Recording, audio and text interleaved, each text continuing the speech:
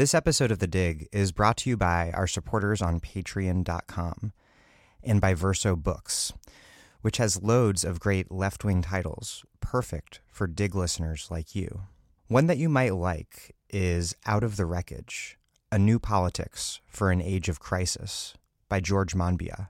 A toxic ideology of extreme competition and individualism dominates our world. It misrepresents human nature, destroying hope and common purpose. Only a positive vision can replace it.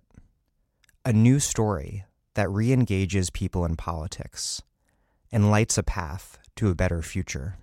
George Monbiot shows how new findings in psychology, neuroscience, and evolutionary biology cast human nature in a radically different light, as supremely altruistic and cooperative. He shows how we can build on these findings to create a new politics of belonging. Both democracy and economic life can be radically reorganized from the bottom up, enabling us to take back control and overthrow the forces that have thwarted our ambitions for a better society. Out of the Wreckage, A New Politics for an Age of Crisis by George Monbiot. Out now from Verso Books.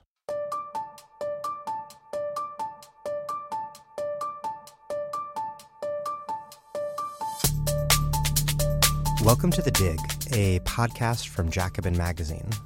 My name is Daniel Denver, and I'm broadcasting from Providence, Rhode Island. Embarrassed members of the conservative intelligentsia have long been dismayed by Donald Trump. He's crude, he's violent, he's garish, has little interest in any contest of ideas, and failed to sufficiently court the hawkish foreign policy establishment. Liberals often feel the same way. But as my guest Corey Robin, a professor of political science at Brooklyn College and the CUNY Graduate Center, argues, many things that so many on the right and the left see as aberrant about Trump, in fact, are deeply rooted in the right's oftentimes contradictory frameworks that date back to the movement's dawn. The bugs, you see, were meant to be features. It's just that today, even as conservatives dominate all three branches of the federal government, those features no longer work. Robin is a prolific essayist and incisive blogger, and he just published a new edition of his book, The Reactionary Mind. In many ways, it's more a new book than a new edition, swapping out old chapters on foreign policy and war for new chapters on economics and business. In the book, Robin points to a central tension that he argues has defined conservatism from the get-go between two conceptions of virtue and nobility, one defined by political and military distinction, and another by entrepreneurial acumen and accumulated wealth. Robin parses how Trump fits into this dynamic history, in part by taking a look back to seminal conservative thinkers like Edmund Burke and Frederick Hayek.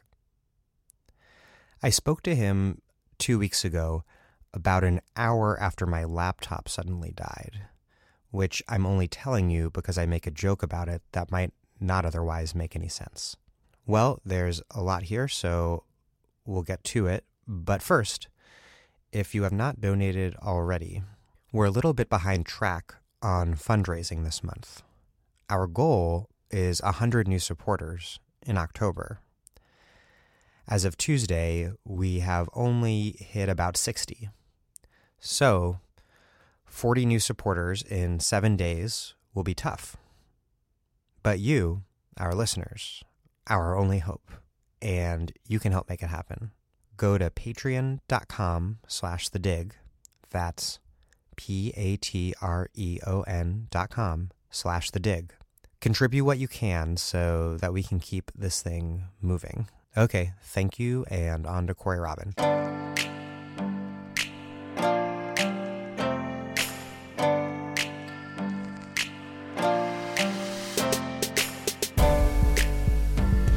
Corey Robin, welcome back to The Dig.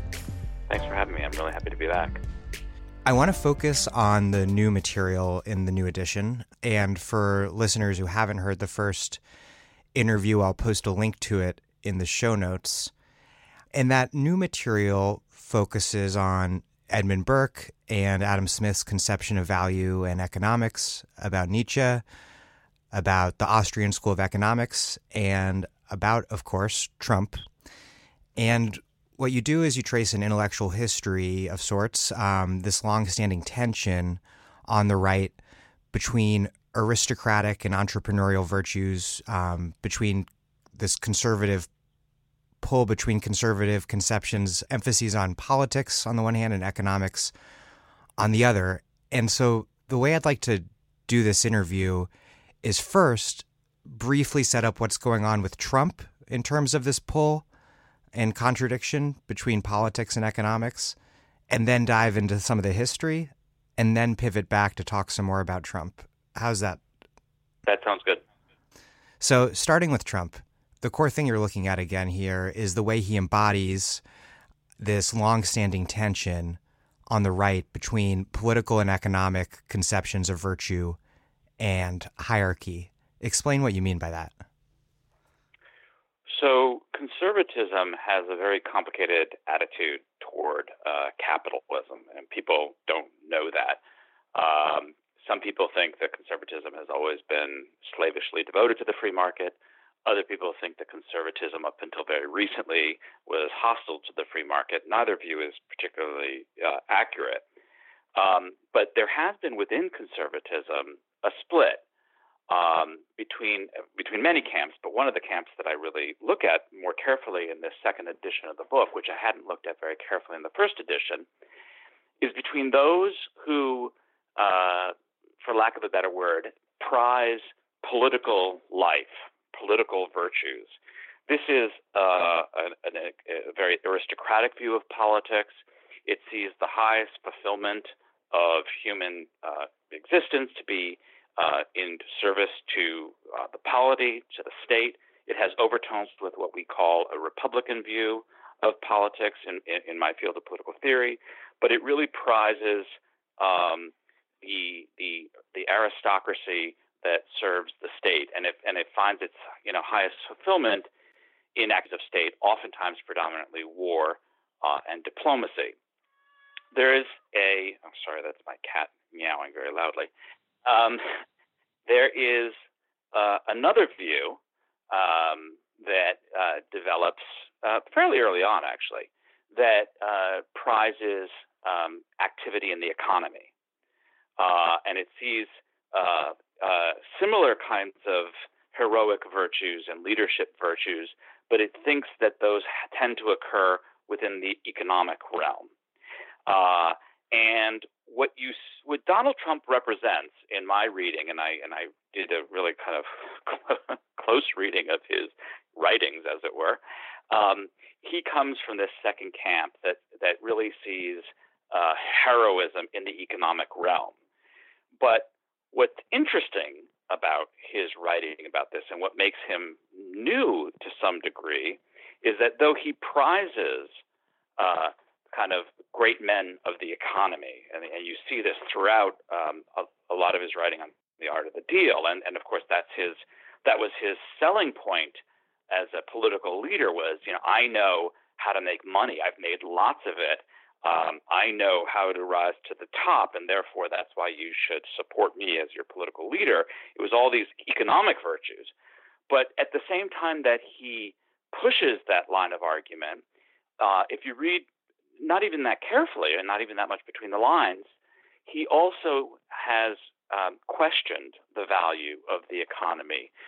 He can be very corrosive about the value of money, about the value of deals, and about the men who sit at the top of the economy. So he's on the one hand very legible as this kind of great man of the economy, and you see this tradition on the right, going back to the 19th century.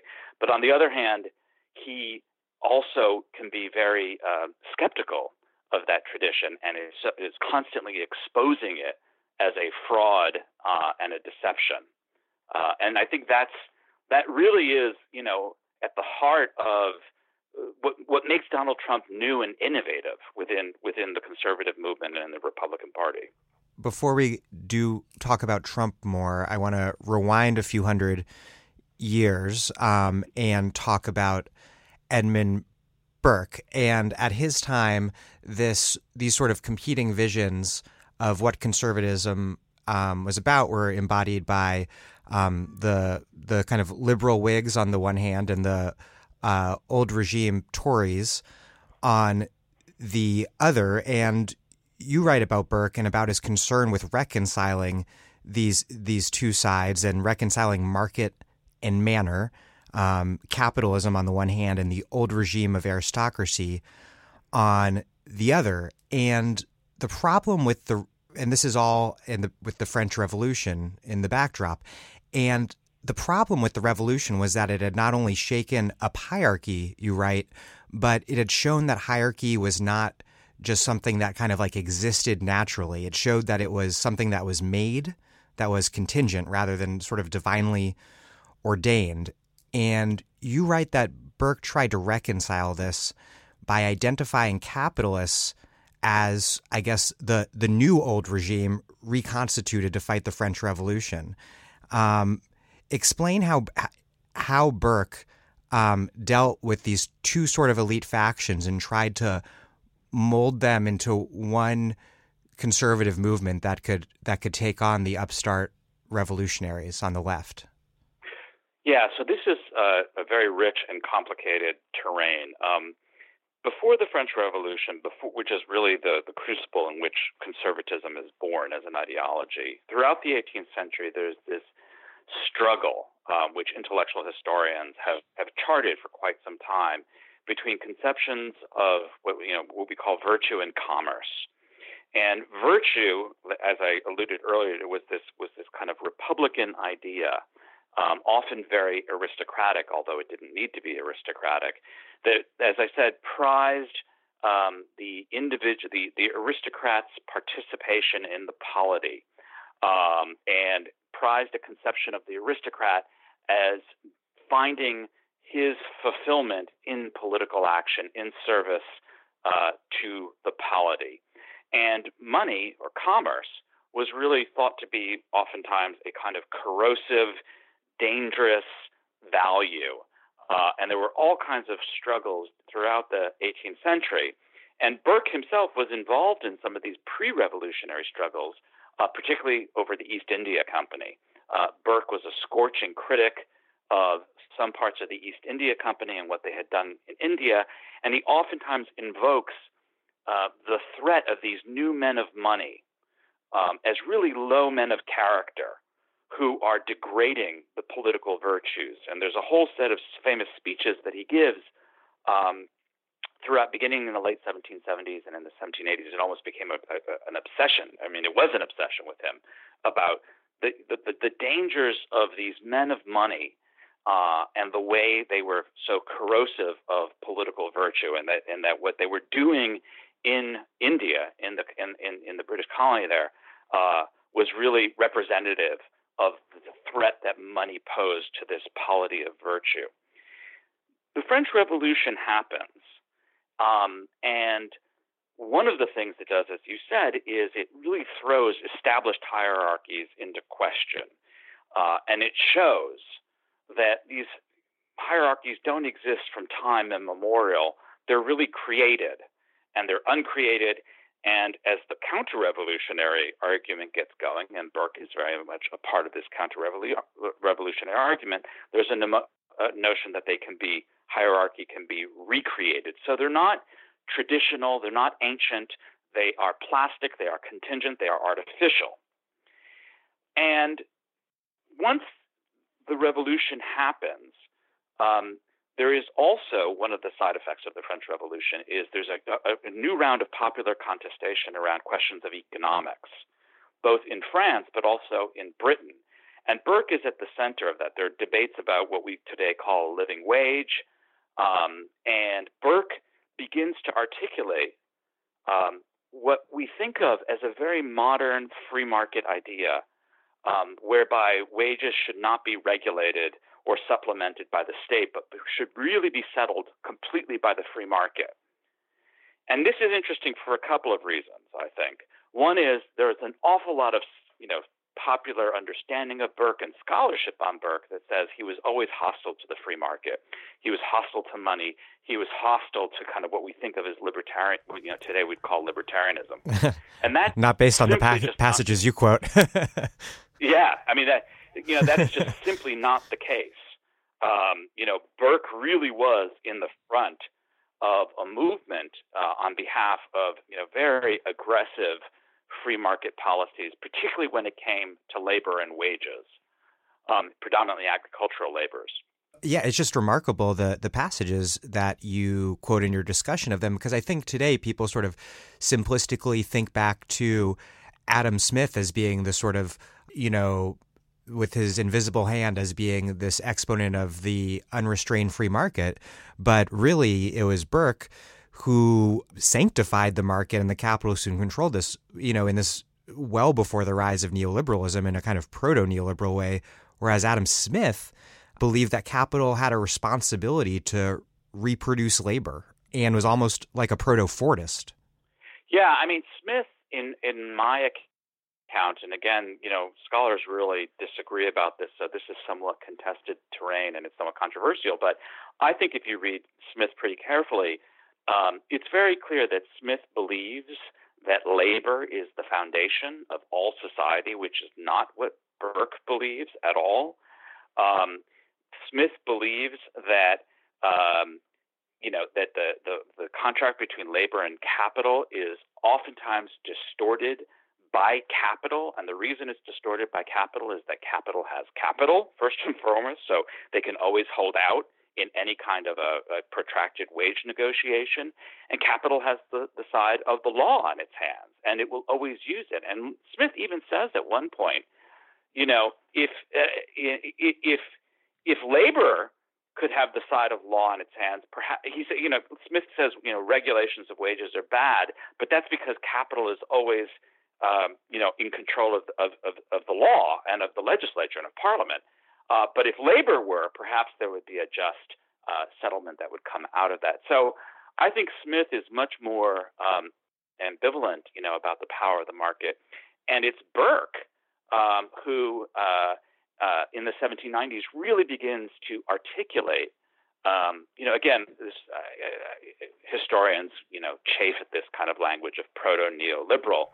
But it's because it's not contextual enough and so forth. But it is a vision that really is quite hostile to the regulation of wages. And not only that, and this is where I think it gets super, super interesting, Burke develops a theory of value that in its most avant-garde form, in its most far-reaching form, is what we now call the subjective theory of value. That is, whereas Smith, really, I mean, I don't think Smith has what we call the labor theory of value as much as people think he has. But, Smith believes that there's something objective in labor and the sacrifices of labor that make it an adequate measure of value.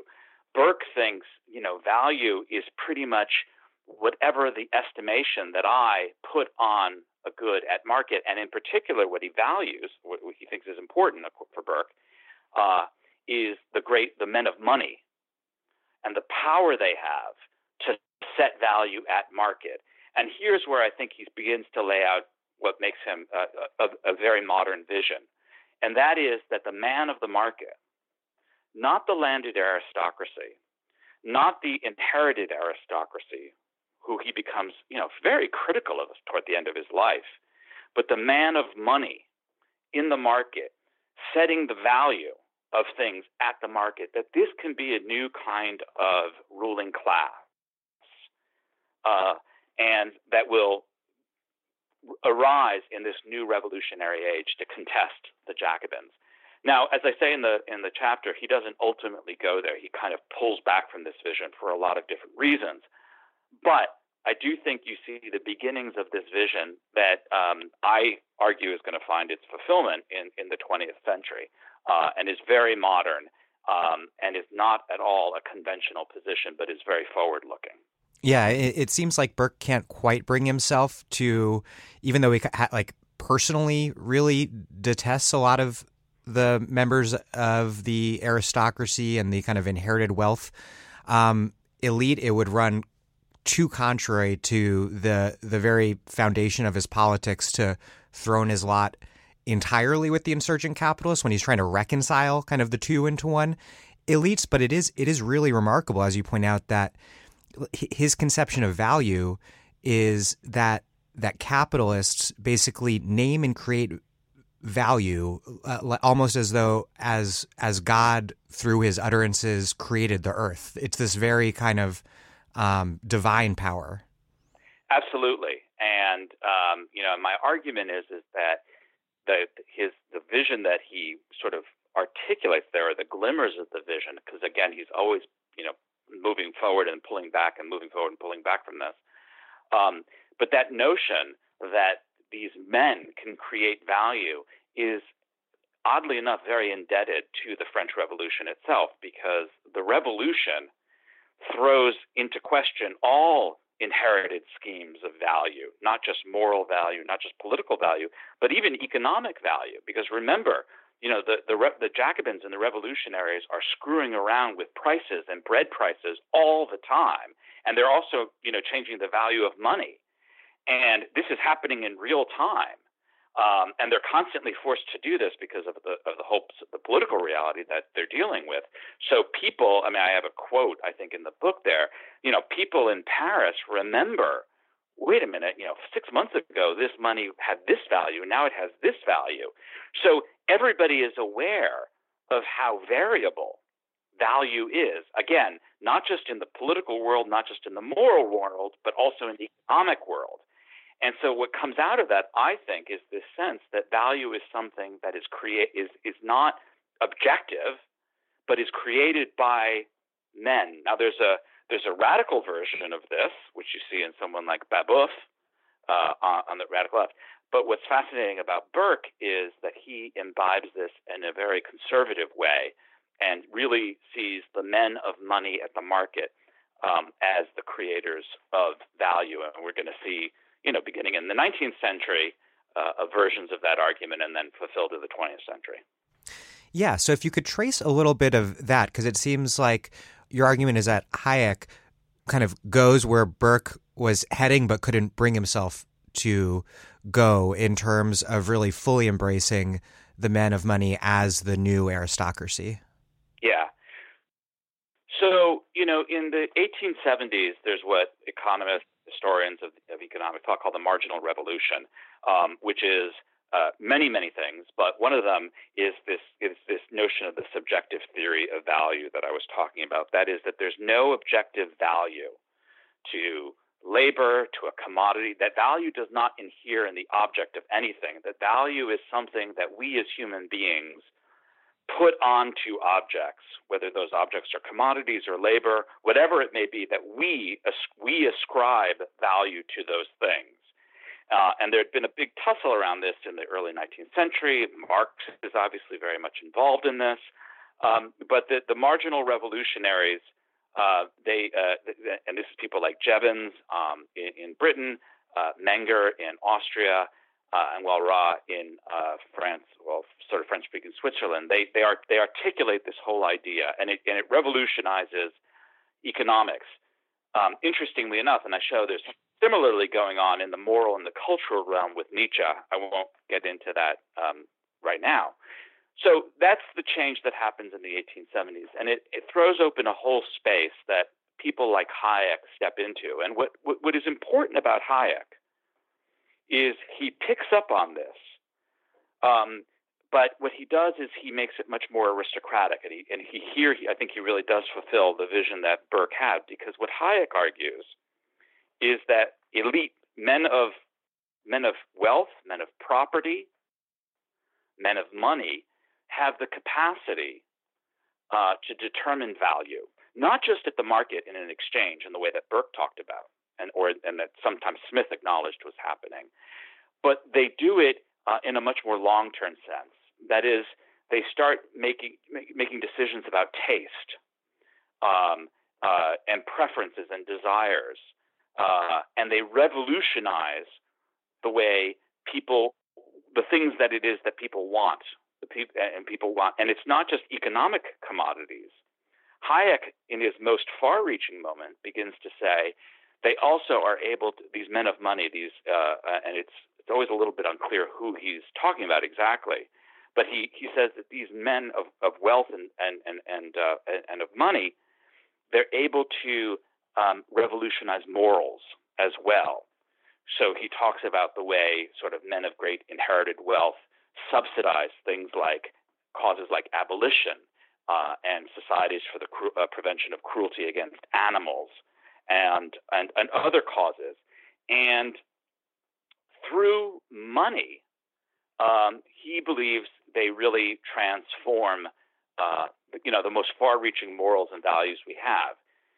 And that's because, and this I think is really sort of the ground zero of the theory, he believes that you cannot have a conception of morals, or let me rephrase that. He believes that the most strenuous conception of morals are exhibited by how we spend our money.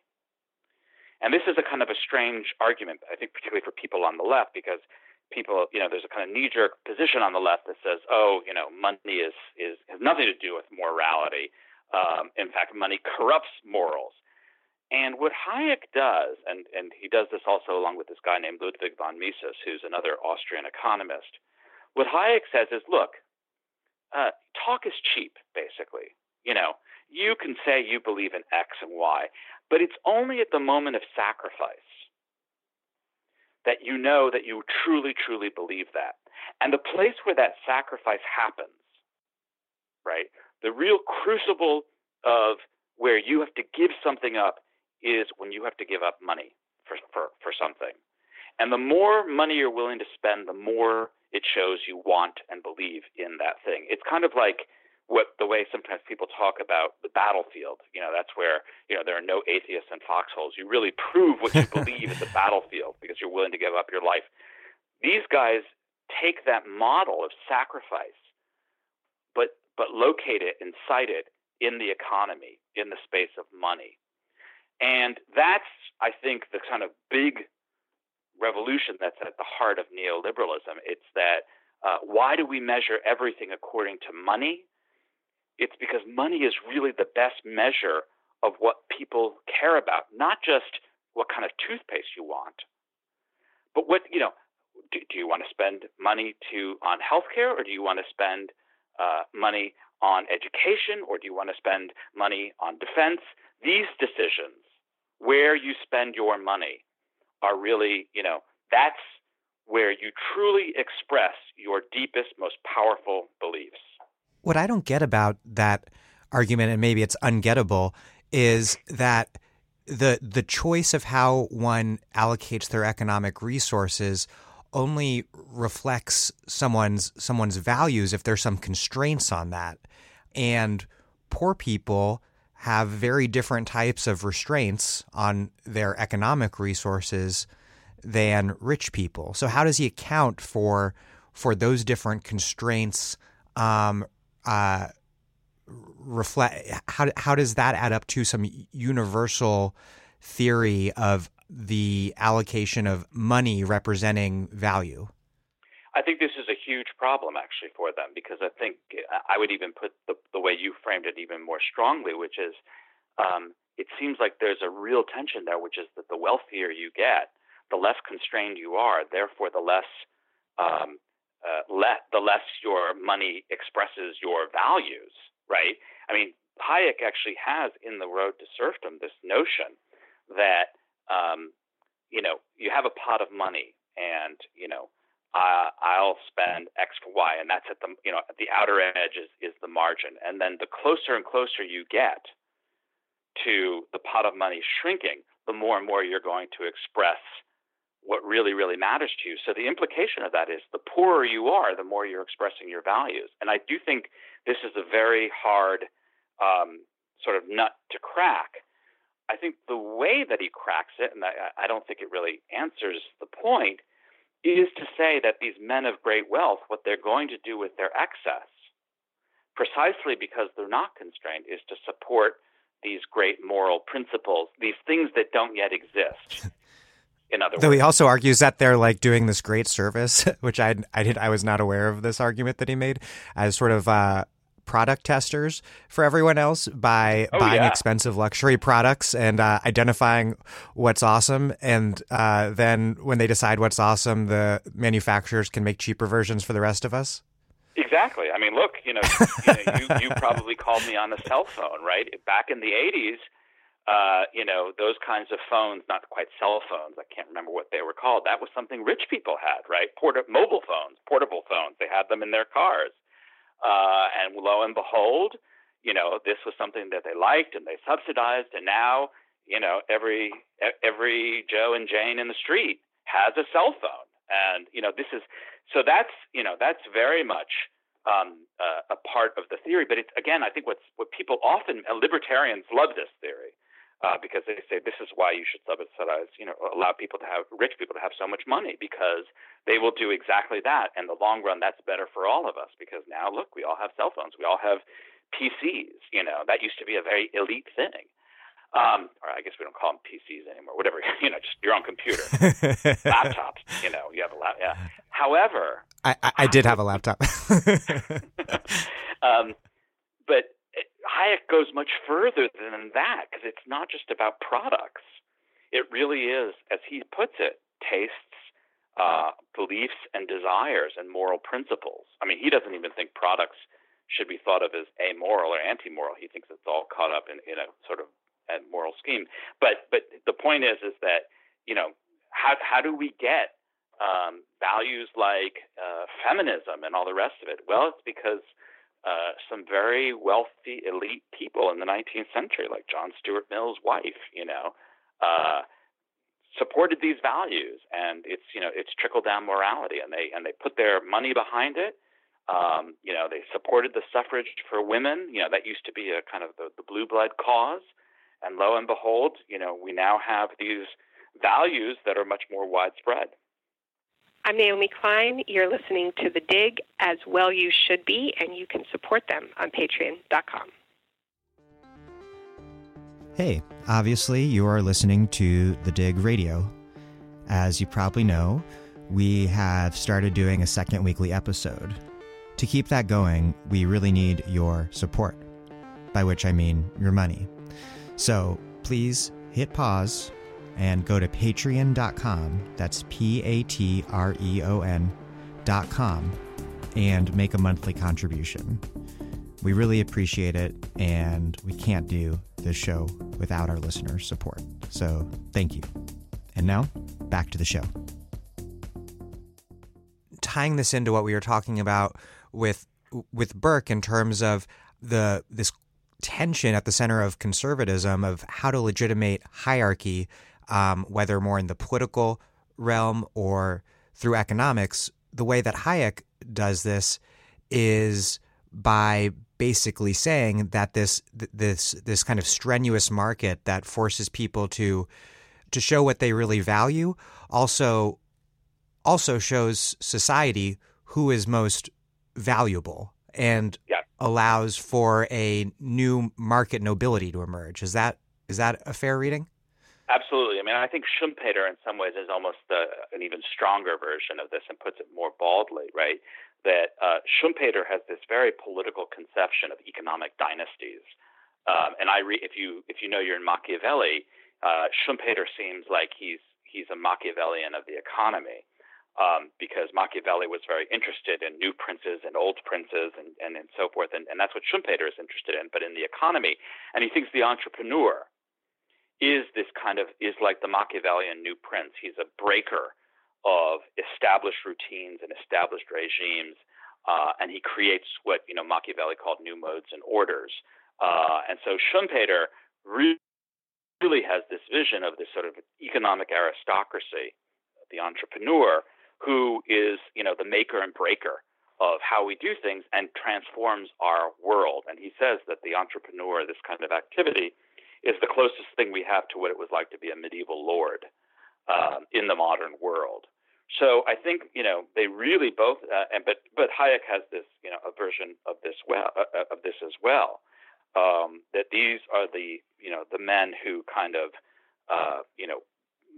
wrestle their way to the top, and that notion about value and that they are valuable. I mean, Robert Mercer, who is this very what's the word I'm looking for? Obscure weird billionaire and very weird and very Randian. Jane Mayer had this brilliant profile of him. He's very tied in with Steve Bannon and behind Trump, and is funding these very aggressive right-wing causes. And there was a great quote in there where Mayer says, somebody says about this guy Mercer, he really does believe that your value is your value as a human being, not just your economic value, but your value as a human being is determined by your market performance. And school teachers and people like that are simply worth less than, these men of money. And therefore, and so they're not just a kind of economic or financial drain. They're also a kind of cultural and moral drain. And I think, I really try to stress this in the book, that what makes these guys political thinkers and not just economists, right? Because people like Hayek and Schumpeter and Mises, and so they're often just read as economists, like they're just trying to describe how an economy works.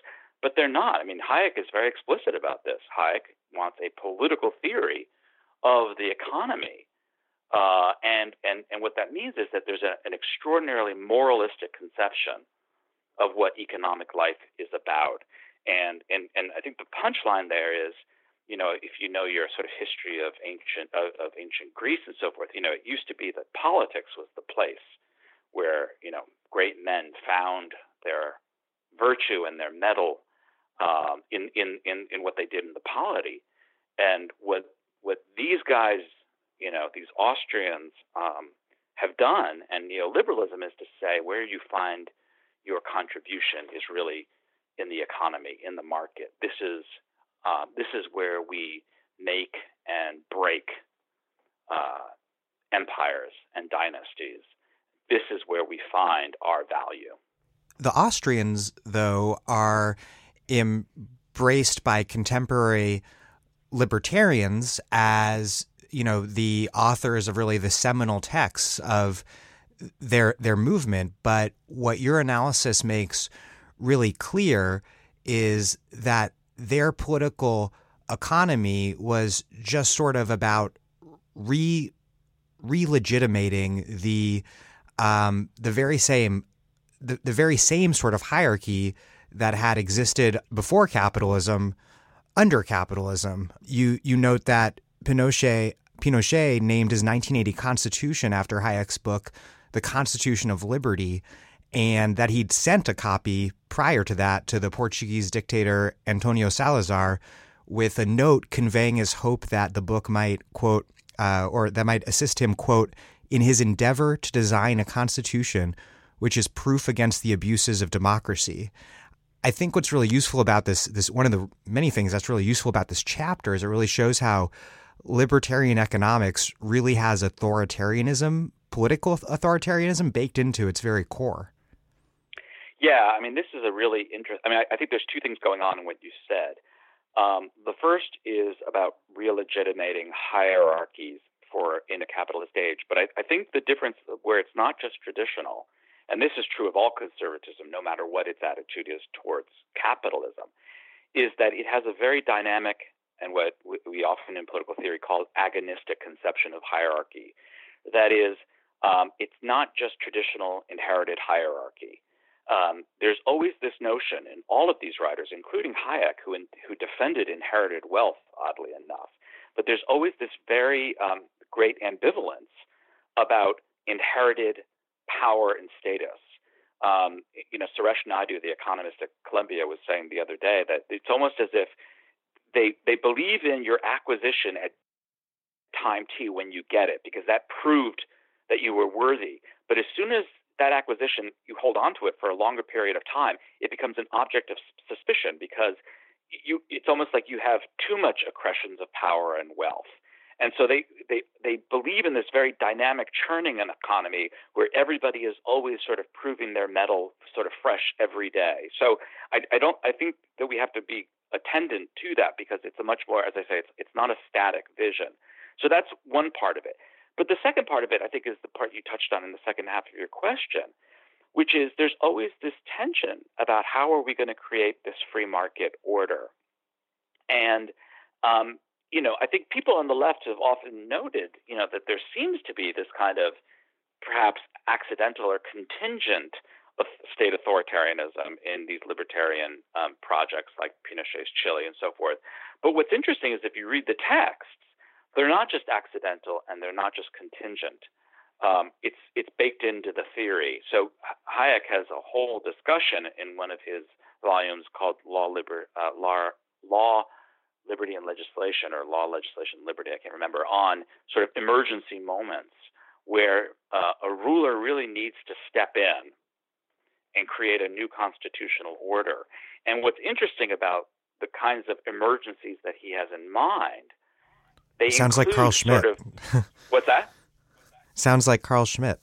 There's a very strong Schmittian element, and the relationship between Hayek and Schmitt is quite interesting, and you have to kind of follow footnotes very carefully to see it, because there is a lot of similarity there, and he read Schmitt and appreciated Schmitt, even though he acknowledged that Schmitt was the primary legal theoretician of Nazi Germany.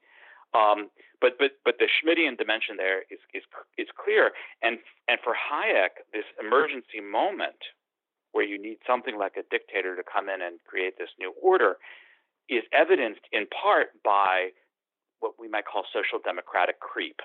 That is, a social democracy, according to Hayek, slowly undermining the rule of law. So in other words, it's not, you have this sort of emergency situation where there's anarchy in the streets, right, or a foreign invasion, where there's a long tradition of saying that might be a moment where a dictator could occur, and there's lengthy arguments on that behalf. No, it's social democracy itself could be, according to Hayek, so corrosive of what he views as the real function of the rule of law that you could justify a dictator stepping in. And of course, that's not that far off from what happened in Pinochet's, in Allende and Pinochet's Chile. Fast forwarding back to Trump, he is this really difficult to process, recrudescence of this tension between market conservative and politics conservative. On the one hand, as you pointed out at the beginning of our conversation, he is as obsessed with money as anyone could imaginably be, and believes that money is the measure of valor and value and status. But on the other hand, he also ridicules business as a game, and with people like the now departed Bannon, but there's still this kind of vibe to aspects of Trumpism that I think is important, that really emphasizes these higher virtues of state and nation. So my question is, does Trump reconcile these tensions, or is he an expression of the fact that conservatives are no longer able to reconcile them? I think it's the latter. And I think you can both see it in the practice, but you could also see it in the theory. So let's just sort of start at the theory level. Reading The Art of the Deal, there is very much, as you say, this sort of the great men of the economy, all that stuff. It's all there. And yet there is this almost poignant, repeated set of moments throughout the text where he either just comes out and says there's nothing there at all, or suggests it. So he talks about, really enjoying coming up against the strongest, toughest guys in the market. But at the same time, he says the problem with rich people is that they're not that strong and tough. They're too comfortable. Right? It's like a Teddy Roosevelt critique all of a sudden. Yeah, I mean, there's a lot of Teddy Roosevelt, and I want to get to Teddy Roosevelt because he's very important in this in a minute. So there's that real sense of the weakness of the man of the market and of the man of money. He talks a lot about Conrad Hilton. Conrad Hilton is probably, is like one of the most important figures in his sort of imagination. I mean, probably the most important is Roy Cohn, but that's a different issue. But Conrad Hilton, built this hotel empire, but he has to deal with Hilton's son a lot. And what he says is, this guy is a joker. He's Baron Hilton. Yeah, and his name, of course, is Baron, which tells you something strange about how he's his own kid. So weird. It is very weird. And then he says, right up front, and there's this, it's a famous opening where he talks about, deals are my poetry, they're my art form, and all the rest of it. And everybody always says, the art of the deal, this is Trump. But what nobody ever mentions is at the very end of that paragraph, he says, and if you ask me what they added up to, I don't really know. And so, Ronald Reagan would never have said something like that. Ever. Not no, it adds up to he would have said it adds up to everything. I talk about this. I mean, there's this very not so well known, but was famous at the time, moment in 1982. Like, this was the height of the worst recession since the Depression. Unemployment was something like 10%. It was going nowhere. I mean, it was really 10.8%. I just read it the other day. Oh, okay. So 10.8%. It was really the nadir of the Reagan administration. And this guy gets on the radio for his weekly, radio address, and he says, there really is the magic of the market. And he says, he says something like, he quotes from the song, "This could be the start of something big." Like, and you think this man is insane, but it is the conviction, of this true believer in the power of markets and what they can do. And Trump has none of that at all. There's no sense of that at all. The people who are at the top of the market, he thinks maybe are really just not all that. And he says the real way that I, Trump, have managed to get where I am is I played a fantasy. Most people are little people, and they dream of big people like me, and I play to that. And he says, I call it truthful hyperbole. It's just a fancy way of saying I lie. That's at the heart for Trump of what markets are all about. In fact, he says, what's the difference between the New York Stock Exchange and a casino? There is no difference.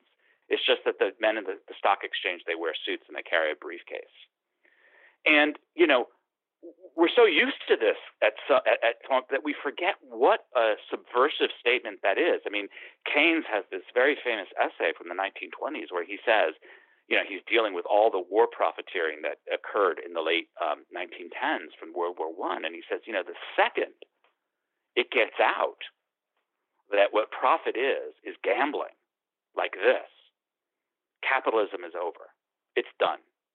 Because people will not put up with the inequities of capitalism if they believe that it's founded upon gambling. And what I see Trump as saying is it is a game. And the reason why he can say it, though, is because Keynes was wrong. The response of most people when they find that out is not a revolution. What we saw in this election, the response was, good, how can I get in on it? Give me your secret, Donald Trump. I think that's such an interesting contrast you draw between what Keynes believed would happen and what Trump proved that that it was not so. I think it's because that it wasn't Trump who really exposed that the market was an amoral, unmeritocratic game. It seems to me that that's long been clear that the market is a fraud, and painfully so since the financial crisis, and that Trump really comes in when that's already very clear and says, hey, yeah, you know what the market is. I know what the market is. Wink. I am the best at winning this rotten game. And then, and this is like the part that's the most troubling, why does that work? Because Trump has enlisted people in identifying with him, maybe? I'm not sure. Yeah, I think that's right. I mean, I think that's a better way of putting it. I don't think, I just, what always strikes me is that we think of Trump as this master liar, and he is, right? He's a total fraud. But there's a central truth that I think he tells, and has repeatedly told about capitalism, and that is what it is. And why people voted for him, this is a super complicated question. We haven't talked about race and all kinds of other things. But I think, there's lots of ways, at least on this economic front, that we might think about it. One is, let me get in on the game, and people would pay thousands of dollars to go hear this guy say, just ramble off and say, before he became president, he would give these, like TED Talks or whatever, the anti-TED Talks. And they'd pay, a lot of money, because they thought they were going to get in on the secret. So I think that was part of it. But I think also part of it is just sort of basking in the glow. That's what he has always said is his sort of life force and his secret is that people want to bask in his glow. So he projects greatness, and they go along with it. And this leads to something sort of else, though, which I think which we haven't talked about. So you brought up Teddy Roosevelt. So Teddy Roosevelt, and there's been a stream of aristocratic conservatism that really has been disdainful of the market and disdainful of the man of money and all these ways that sort of Trump actually is. But it always found this answer or counter in the state, and particularly in war making. And Teddy Roosevelt, that was the shtick, right? This is why we have to occupy the Philippines. Why do we have to occupy the Philippines? We have to prove that the rot and the decadence and the corruption that we find because of money and mammon at home will be overcome in the colonies, where we will create a new society through the arts of politics, through statecraft, through war, through anti-colonial insurgency and counterinsurgency. So this is the dream. And you saw a version of this, I think, in the neoconservatives in the 1990s. They loved Teddy Roosevelt. They loved him. And they also loved Winston Churchill, who had very similar ideas. Right, and that was partially the dream that produced Iraq, which turned out to be a fiasco. So now Trump comes along, and I think in part because Iraq was such a fiasco, and the neoconservative vision lies and shattered. When Trump tries to kind of beat this hard state drum, this Bannon drum, right? Restore America, make America great, the power of the state. If you read him carefully, when he then, the next sentence after that kind of stuff, it's always this very anodyne economistic conception of state power. It's kind of fascinating, actually. So remember, he always used to say, we're going to take their oil, that Iraq. We got shafted, we, the United States. And what are we going to do? We were going to take the oil back. Well, when somebody says, well, how are you going to do that? He's like, well, we're going to go to the World Court. We're going to go to court. We're going to sue them. China. He says China is this great military power. So you think, okay, so he's going to do what Teddy Roosevelt did, right? A Pacific naval strategy. We're going to build up the East Asian fleet or something like that. No, there's nothing like that. He's like, no, we've got to get them on their copyright and their piracy of our computer language and all this kind of stuff. And again, it's all through, we're going to take them to court. It's, this is what a real estate, it's what Donald Trump has done his entire life. I can't remember the number of lawsuits that he's been involved in. David K. Johnston, the reporter. A few thousand, I recall you writing. Yeah, it was like 4,000, I think. So this is this man's entire conception of power, which is very different from a Teddy Roosevelt and from a neoconservative. It's the ultimate sort of economistic conception of power. And I think, this is part of the conundrum that they find themselves in.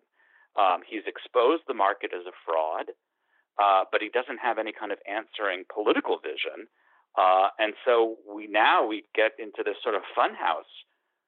We're getting on a year anniversary from this election.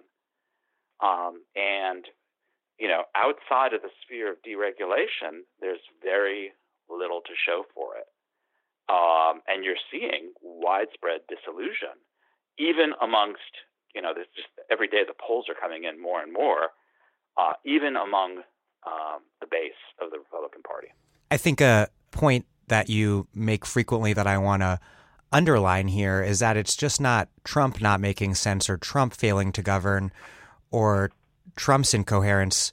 You argue that he's much more a symptom of more profound contradictions in the Republican Party and the conservative movement as a whole, rather than their cause. Exactly. I mean, the way I see this is, Trump has been a total disaster, but he was the best thing that the Republican Party, he was the best option, the best card the Republican Party could play, because it was precisely the recklessness, the everyday contradictions, the nudge and the wink, all the stuff that liberals and the media see as such a scandal. That was the stuff that was the source of his, power within the base. Someone like Ted Cruz would have gotten creamed, I believe, in the general election. Likewise, Rubio, certainly Jeb Bush. So, this is this guy who really does express, I think, that, the best that they had to offer. And even if you don't believe that that's true, I mean, what I always say is, you can blame Trump for the Obamacare fiasco the first time around in the House. He was he really screwed it up for everybody back in Bit March. of an underminer. Yeah. Yeah, totally. However, in the end, when it came down to the Senate, that, Mitch McConnell, you can accuse him of many things, but incompetence is not one of them. And he wasn't able to deliver. So there's clearly something going on there that I think rises above, Trump's peculiarity. So, I mean, my answer is really twofold. One, all the things that make Trump such a problem in office were the exact things that made him so attractive as a candidate to these people. The most attractive candidate,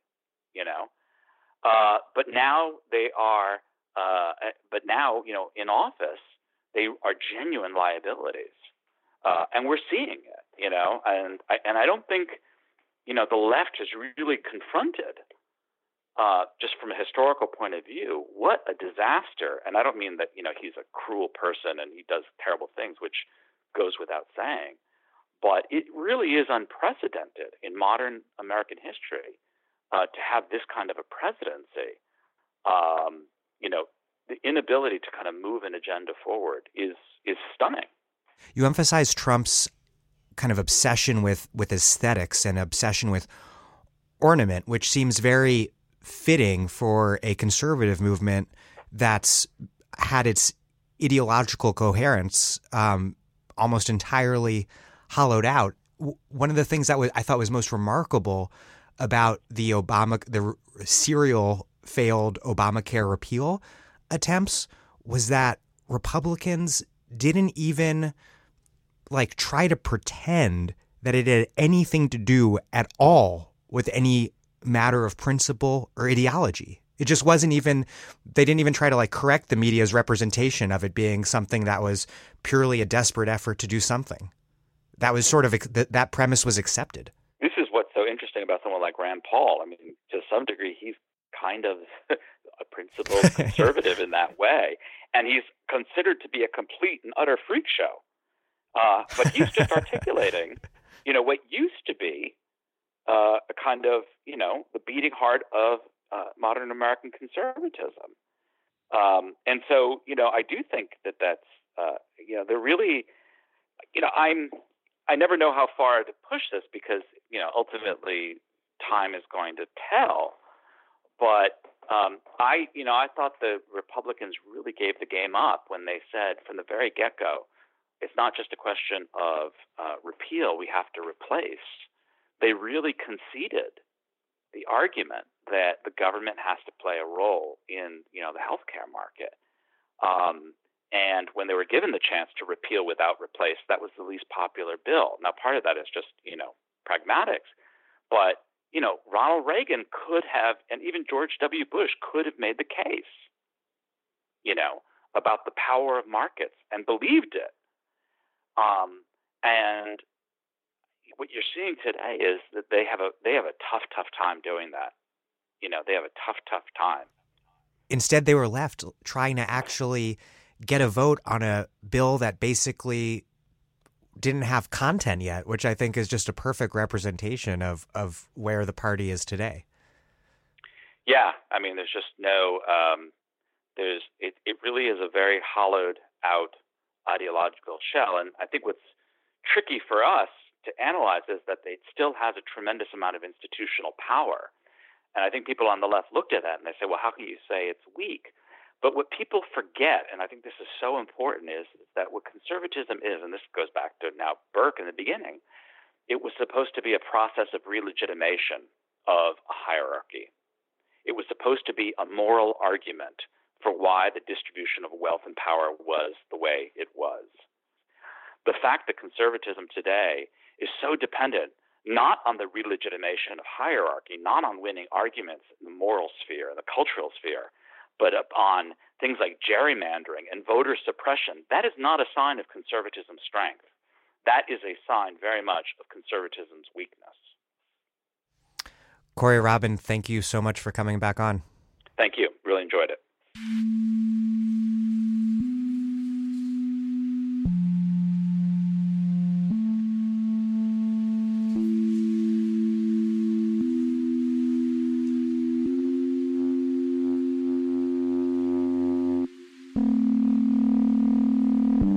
Corey Robin is a political theorist at Brooklyn College and the author of The Reactionary Mind. Thank you for listening to The Dig from Jacobin Magazine, as Marx once etched into a bathroom stall, while other podcasts have only interpreted the world in various ways. Our point is to change it. We are posting new episodes every week. The Dig was produced by Alex Lewis, music by Jeffrey Brodsky. Our Postmaster General is Christian Tyler. Follow us on Twitter at The Dig Radio, and please find us wherever you get your podcasts and subscribe. If it's on iTunes, leave us a friendly review. I mean, it's up to you, but I hope it's friendly. Also, please let your friends know about the show if you think they'd like it. And last but in no way least, find us on patreon.com and make a monthly contribution. We really depend on you to keep this thing going.